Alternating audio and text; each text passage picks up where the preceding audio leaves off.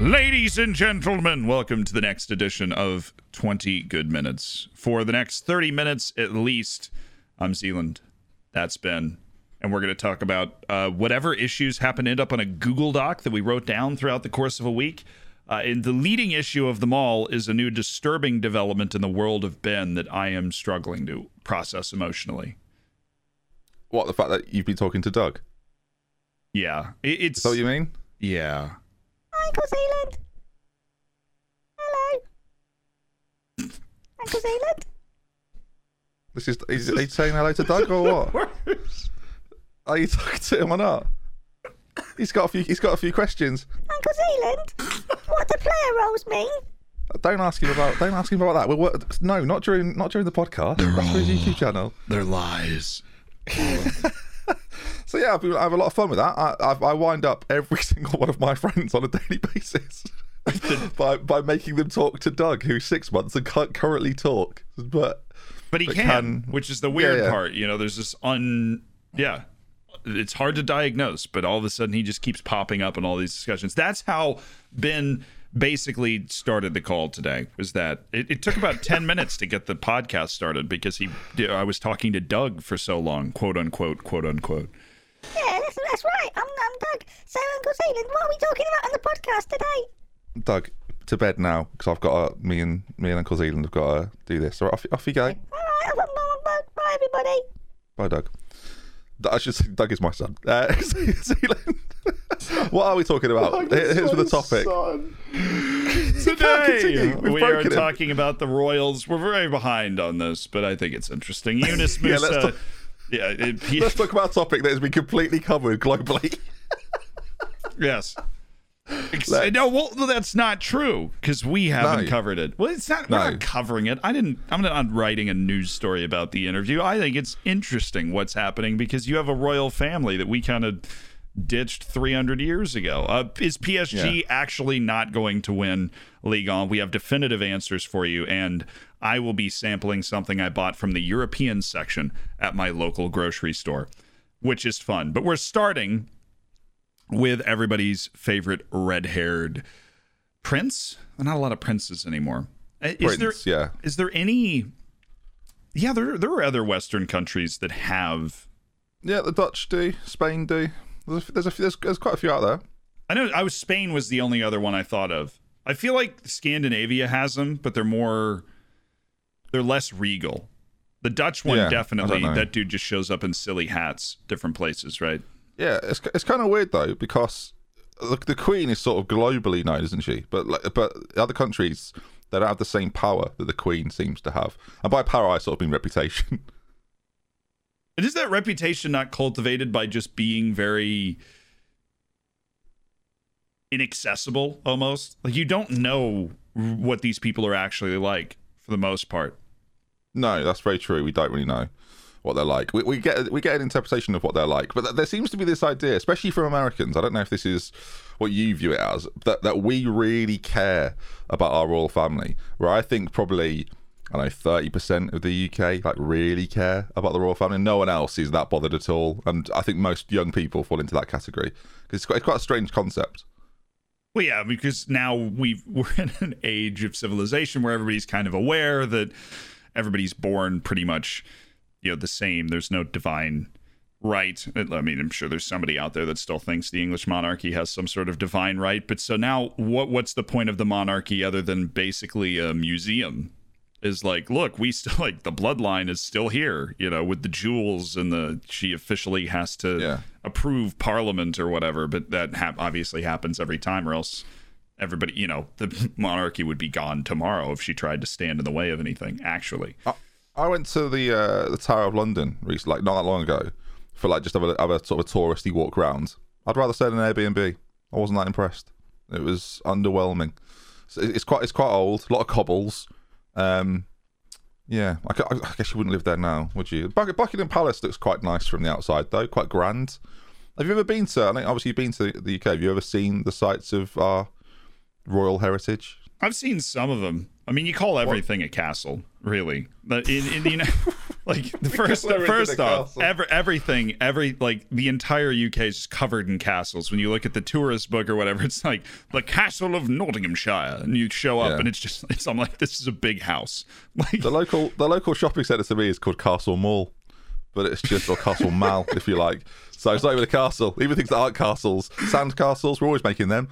It's chaos, but no, it's weird, right? Because the current upset again, like 30% of the people care, but sort of everyone has been made to care about Meghan Markle. And is she still Meghan Markle? Does she still go under the name? No, she's now Meghan, Duchess of Sussex. Yeah, she has Her Royal Highness, the Duchess of someplace she doesn't actually rule, and she didn't take the last name because the last name. What is the Windsor? Windsor, right? Windsor, yeah. Oh, yeah, I don't think she's Meghan Windsor all of a sudden. Yeah. The weirdest thing, and this is, some people won't know this is good. She's not really called Meghan, and he's not actually called Harry. That's the weirdest bit about the two of them. She's called Rachel, and he's called Henry. Like first name. Yeah. Oh, well, she goes by her middle name. That's not that weird, and he does too. No, but they both have both of them, and they're sort of like world renowned. It's kind of strange that neither of them. So Elton John is actually called like Dwight or something like that. I know. I remember. No. Bob Dylan is the same. His name's Robert Zimmerman, I think. There's a lot of these people hiding out there. Yeah, this is a topic on its own, isn't it? Having this sort of thing. 20 good minutes investigation at 11. We find out all these frauds. Turns out Zealand's actually Australia this whole time. Australia Shannon. Oh, that works. It's about time you figured it out, mate. I can't imagine. What a reveal. 20 good minutes. Voice reveal. Here we go. So obviously they both did the interview with Oprah, and she's one of your lot. So what did you make of that? With like the coverage in America of it all? I think the most fascinating thing, there was this one excerpt. So I listened to The Daily, there's this podcast that the New York Times puts out every morning, and it's just like news in 20 minutes because who has time to read? And so I listened to that podcast. They obviously talked about the interview one day. And there was this one excerpt from it where she being Meghan Markle's like, yeah, I would want to go out to breakfast with my friends or something. In the monarchy, no particular person individual, you would assume the queen was involved in this, but she's also 325 years old. So is she making all of these decisions? Probably not. The monarchy writ large was like, oh, you can't go to breakfast with your friends because you've been too public recently. Yeah. And I'm like, what does that mean? Like, why would you you want more coverage, right? That like the whole way the world works now is more coverage. Though she's been too public, she can't go to breakfast with her friends because she's too public. Yeah, I think the most revealing thing from a British person's standpoint is that we always sort of knew that they're in charge by sort of name only, right? But the institution of the monarchy and the sort of what's around them and the way they're controlled almost by the tradition, right? It was quite revealing. And I think that's something that you didn't necessarily fully understand until you hear Prince Harry talking about it. And suddenly it's a little bit like, oh, this is something they are not even necessarily aware of, to the degrees of how it seems unfair, or how unfair on them, right? To some level, especially someone like Harry who's born into it, that he doesn't get a choice. Things with his security were quite revealing. Obviously, conversations he's had with his brother and his father, who are both in line to be king. Like it's a bit muddy. I think that's the best way to describe it. Very muddy. Well, it's just, have you ever seen The King's Speech, the movie? Yeah, not for a while, but yeah. Where there's this moment. If you don't know what it's about I bet they can guess. Yeah. It's about a big king's speech.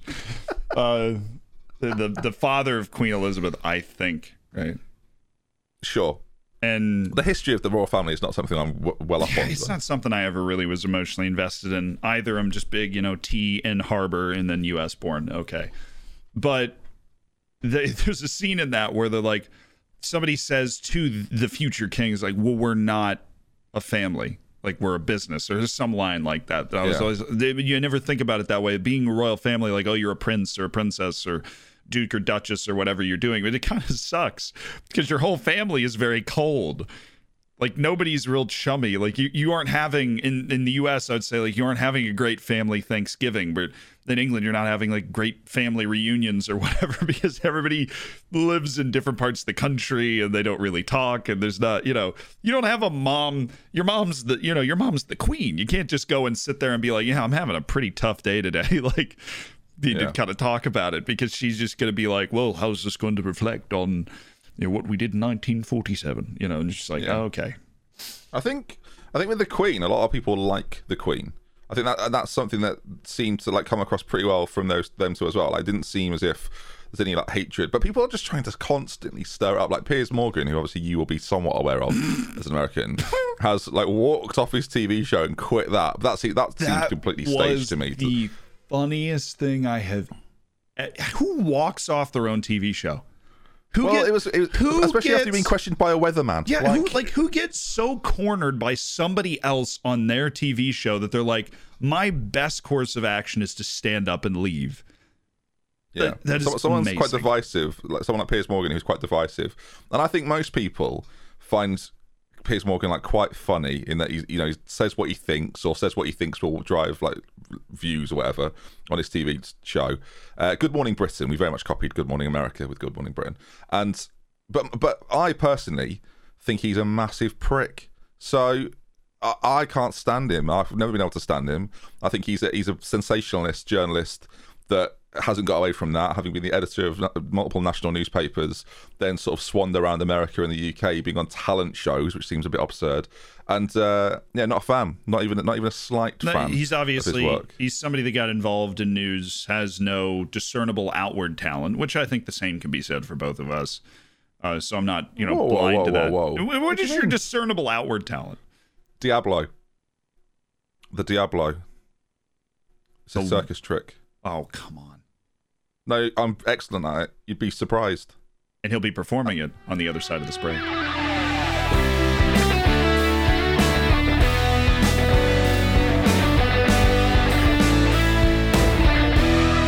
And we're back with bated breath, waiting for this Diablo. Maybe we'll take no, stop there. It's not an audio feature. I could do the harmonica.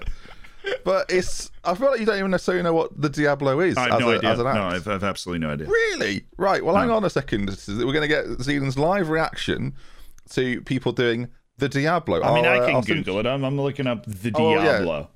It's Diabolo. Diablo. Diabolo. Yep, that's the one. Oh, this is great when we teach each other things. I've seen this. Oh, have you? It's the two bowls glued together. I mean, you really are downplaying what is one of my best skills. So, but yeah, no, that's exactly what it is. Why are you good at this? Well, there's a circus on the seafront that I live near.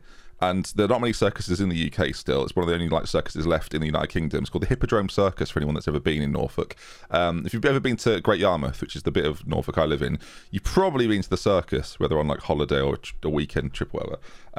And they would do the Diablo before the circus, and I would go along obviously and watch it and be like, that's cool. I want to be able to do that. So I bought one, and I'm good at it. That story checks out to a surprising extent. I'm watching this dude do these tricks, though, and I mean, it's pretty neat. Yeah, apparently Work the Space, our friend Jack, is also quite good at the Diablo. Whether that's true or not, I've got no evidence. It's sweeping the nation, really. Yeah. It's much like the yo-yo, but it's the Diablo. Get yourself a Diablo. Maybe next week we'll see how you're getting on with your Diablo, Z.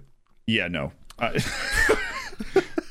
don't think my yoga's prepared me for that kind of explosive dexterity that you and Jack have. Now, Thank you.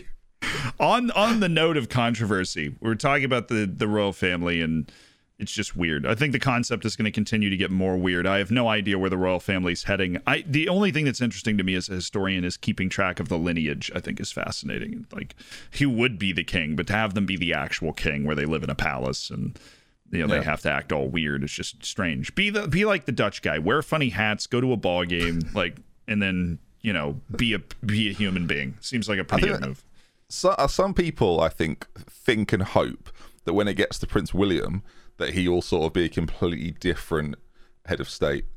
And that'll be interesting. Like, there's a lot of pressure on him, I think, to be quite a forward-thinking, not particularly traditional royal. Like his dad, obviously the son of the Queen. I think Charles, there's this expectation that he will sort of continue with what the Queen is doing, but obviously he's a bit older. He's going to die like right after she does. I mean, assuming they do die, because she's apparently ageless. But eventually, not that you're like. No, but at some point, statistics show that they will pass away. According to the statistics.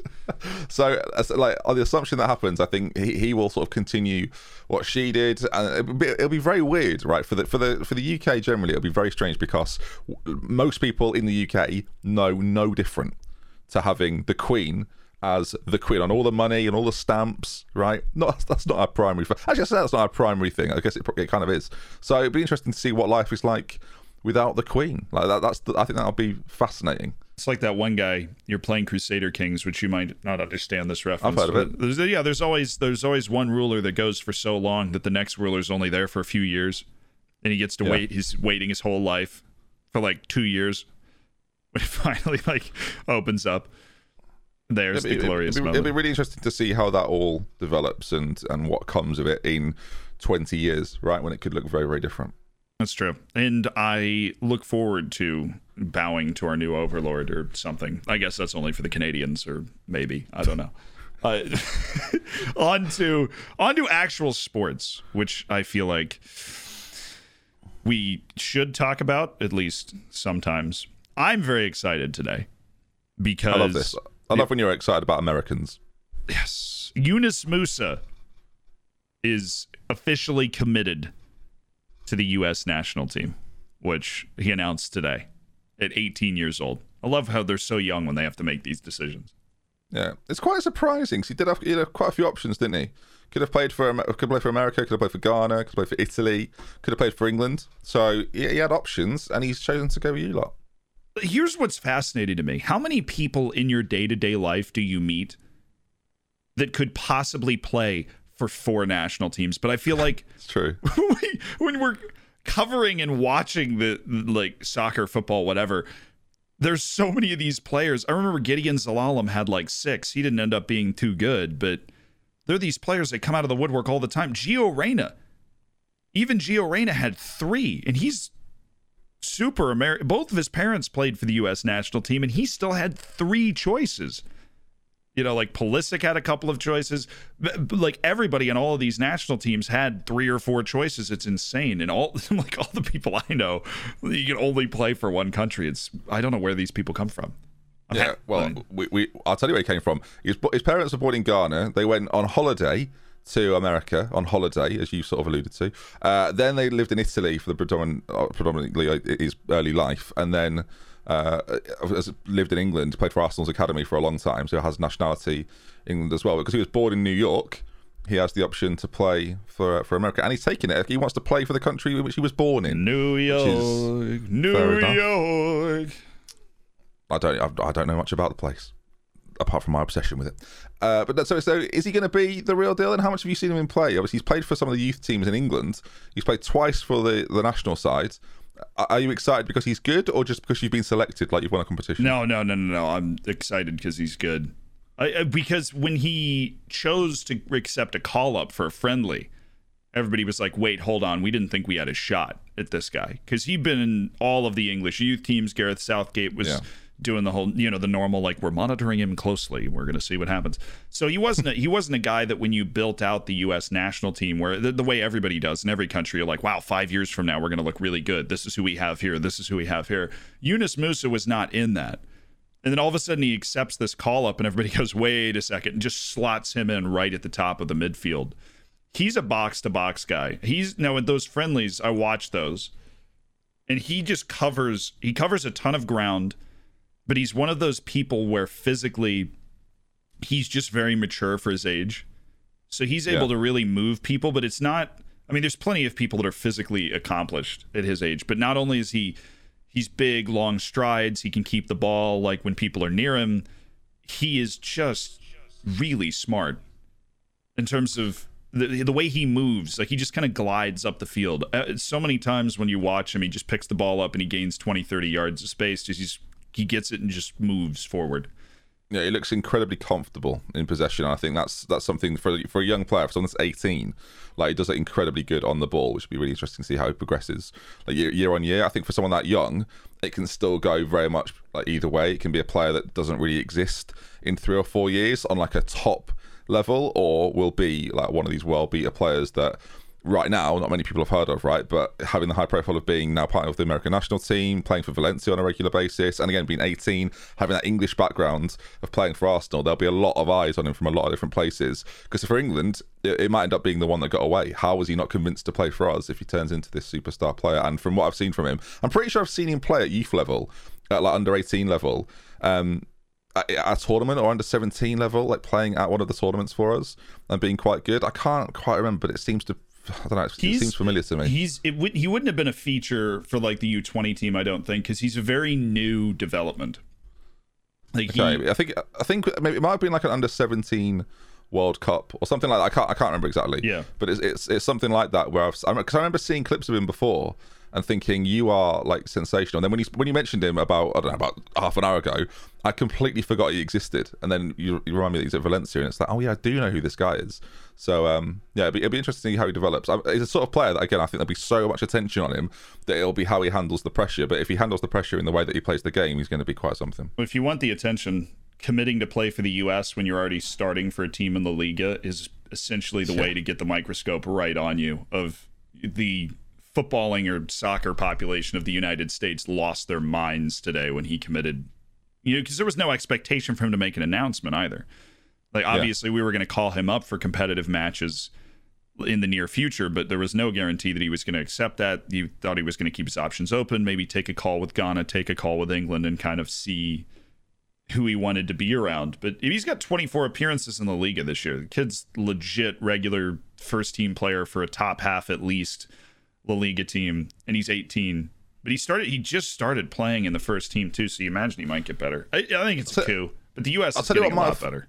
What might have forced it is there's internationals coming up, and there might have been a call gone in from England to say, come and play for our under 21s, come and train with the first team, and you might have gone, hang on, like I'm not going to represent you.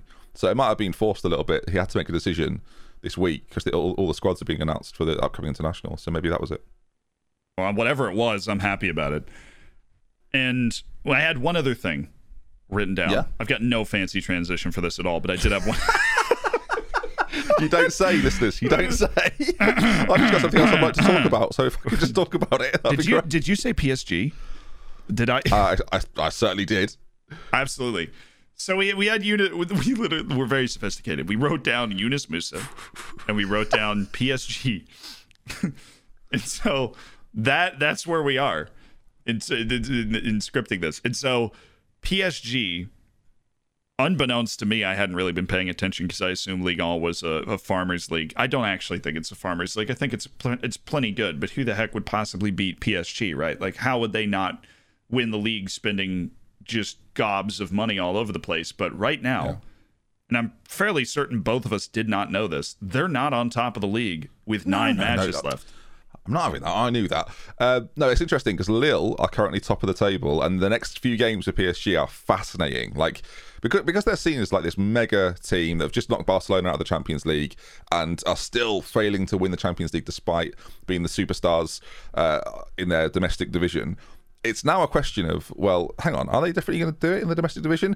The games that they've got coming up, they've just knocked Lille out of the French Cup as we record. They're playing Lyon next, and then they're playing Lille at the start of April. So we'll keep an eye on what they're up to. But that is basically the key bit. They then play Strasbourg, Saint Etienne, Metz, Lens, Rennes, Reims, and Brest. Right, so those games are winnable. But it's these games against Lyon and Lille that is basically decide the entire league table. That said, they have just lost to one of the sides down the bottom in Nantes. They were beaten by them, despite having a lot of their stars playing. It was a very strange game. And on this episode of Spot the American, Lille has Timothy Way, who's got 23 appearances for them this year, which is looking hot. He's not as good as his dad, but... Is he the real deal? He wasn't for a long time. He has... Well, here's the deal. Nobody really knew how good he was going to be, right? Because he's he's the son of a Ballon d'Or winner, and he's on PSG. But you don't know if he's on. Hang on. What did you call it? Ballon d'Or. That's not what we call it. Okay. Ballon d'Or. That's probably right. I'm too American for my no, own I good. prefer yours. I massively prefer your version. Anyway, he's going to be playing with Shane Ballon d'Or. Anyways, so he was on PSG, but nobody knew if he was any good at all, right? Because he could just be there because of who his father is. And then all of a sudden, at the beginning of a season when he was like 18, PSG just starts him in the first game of the year. And everybody's kind of sitting there looking around like, wait, is this guy actually going to be in the PSG first team? Like, we had no warning. He didn't go out on loan anywhere. And then that was it. He made one appearance for PSG. And then they loaned him out a couple of times. And every time he got loaned out, he got hurt. And I think he started capping for the U.S. team because he played once for PSG. That's good enough for a decade's worth of caps in the U.S. team. And he just kept getting hurt on these loans, and everybody was... Well, my concern, is he went to Celtic, and in the Scottish Premier Division only scored 3 goals in 13 appearances. Yeah. So if you're doing that in Scotland... He's shredded, but now he's got 23 appearances for the team leading Ligue 1. Yeah, but he's only scored 3 goals or something, so it's not great, is it? But Lille, they're a strange team, though, because they've forever, especially like as Football Manager players, to bring it back to what we do. Yeah.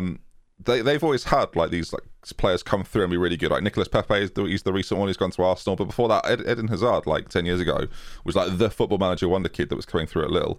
So I think a lot of Football Manager players have an affection for them for that reason alone. I would always take him and feel bad in any save that I was doing, getting Eden Hazard. So it's nice to see them back on top, especially when there is such dominance. But they're level on points with Lyon, and they're 3 behind Lille. So the next couple of games are going to be so good. The French league, for the first time in a long time, is actually quite interesting. So if you're not paying attention, hopefully this podcast has alerted you to pay attention. There you go. Ligue 1 for your viewing pleasure. We're going to take one more break. We'll be back with the sampling of some international food.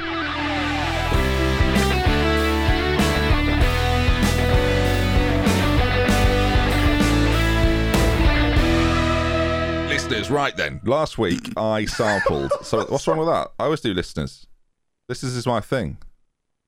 What's happened? I just wasn't ready for it. Right, we'll start. Oh, I'm going to do it again now because the season's ruined. No, I'm not going to start again. We're carrying on, listeners. Last week I tried. Just keep going. Carry on. Slap me across the face. I wasn't ready for it. This is the British way. The Queen would love this. Last week I tried some Captain Crunch, and I should say, and I'm ashamed of this, I finished the box. Oh, yeah. There we go. It's so good. It's so bad. And every time I'm having it, I'm eating it going, this is terrible for me. This is terrible for you, but it's addicting. It was my favorite childhood cereal.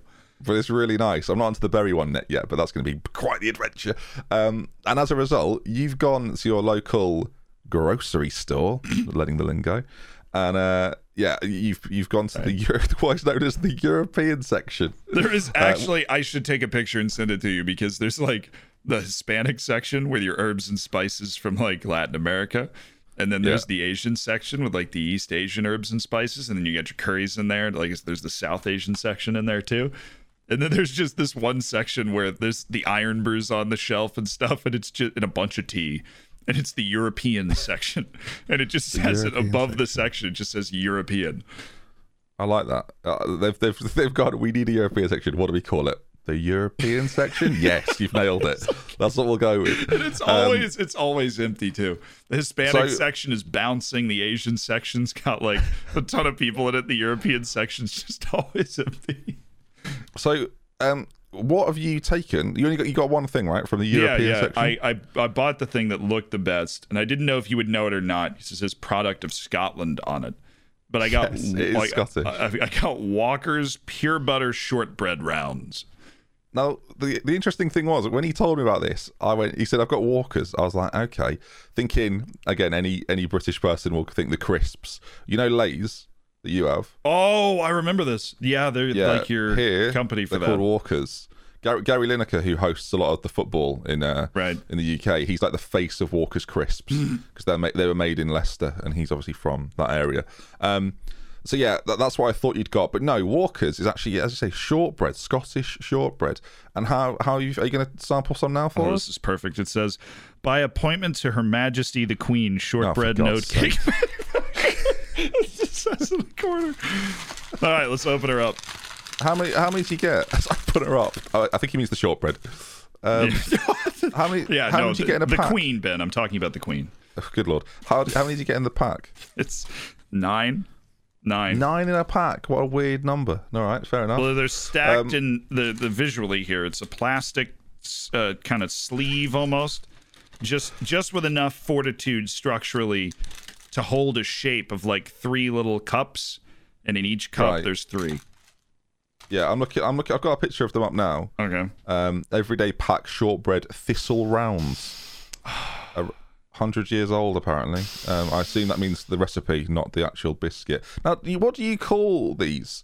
Because you don't. Is shortbread a term used in America? Not to describe anything that looks like this. I call these fit halfway between a cracker and a cookie, and Americans don't really have a word for them.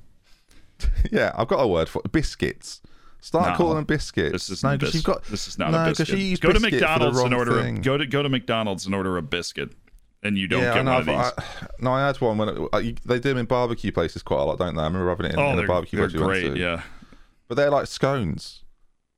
That's a scone or a scone. Your biscuit. A scone. Well, I would say scone, but American biscuits are like scones. It really frustrates me that you've just decided to create. They already existed as well. You've just created the same thing and called it a different thing that we've already got a name for. But they're not scones. I've had scones and had good Southern biscuits and gravy, and it couldn't be more different. Yeah, but they're similar. They're similar recipe. I think that's the reason why. It's flour, baking powder, or whatever. It's quite simple, isn't it? Water. Anyway, tuck in. All right. I mean, it's a different sort of podcast. It's very. Yeah. Just start to. What are you doing to it? It's ASMR. Well, kind of. It's ANNOYing. It's annoying. Right, go on. You got so close to spelling that right. All right, here we go. I will say it's not got the same crunch as Captain. It doesn't know. I'm really having to try here for the audio medium here. Most people hate the sound of other people eating as well, and you're really trying hard to audibly prove that you've got some Scottish shortbread. Have I not proved it? I think this is a podcast first. I don't think anyone's done this before. Anyway, okay. It's kind of bland. Brilliant. Has it not got like sugar on it? No. It's not even got any sugar like tops on it or anything. It's just a shortbread. So you've bought the most basic shortbread. What? Do you eat exciting food in England? Is that what you're trying to tell me? Well, most good shortbread has got like a dusting of sugar on it, which makes it a little bit more bearable. But you could dunk it. You haven't got a cup of tea, have you? You dunk shortbread in tea. I haven't had a cup of all day. I haven't had a cup of tea in years. I can't express that enough. We need to go through that process. So we need to get you a cup of tea. But anyway, I've never even had. Okay. I've never even had Walker's shortbread. I don't think, but I've had shortbread. Everybody has had shortbread at some point, especially Scottish people. But it is nice crumbly texture. Yeah. Ordinarily, the butteriness is what's really good about it. Yeah. Classic. Definitely not shortbread. Good for you, but it's basically just like pastry bread and butter. And the butter, ingredients of wheat, flour, butter, sugar, salt. So, quite simple. It's savory and a little sweet, but it's definitely really understated. Like, I think it could go with anything. No, not anything. What do you mean? You wouldn't have it with a McDonald's, would you? Yeah. Put it right on my Big Mac. That would really ruin everything involved there. It would not be nearly as good. But interesting. Yeah, I think you need to go back to the European section. I do. And we need to get some other bits from the European section. And, I'm going to buy this again while I'm in the European section. I'm going to buy some more. So Scottish if you've got any suggestions, tweet me what we should get Z to get, and I'll recommend some things. Yeah, tweet. So we make sure you got to tweet us what you're supposed to get too. You telling me there's no American section in your grocery store? To be honest, there isn't really. A lot of it's just American candy. We've got like this obsession with American candy in this country. That's about it, really. We got to find something that my mom's probably mailed you an entire American grocery store at this point. So I look forward to the incoming hamper that I'm going to get. An American hamper. That's going to be exciting. I'd be all for that though. Yeah, send it over. Have you ever had jalapeno chips? Yeah, they're lovely, delicious. Okay. Big fan. Felt like that might be something that have you ever that's Mexicans. That's Mexico's anyway. So I don't know why you're taking credit for them. You might not have had like over there. That's barbecue chips. You got barbecue chips there too. This has been this week of 20 Good Minutes. We'll see you next time. E-Zealand, I'm Ben. Do you have barbecue chips? Of course we do. What do you mean? Of course we do.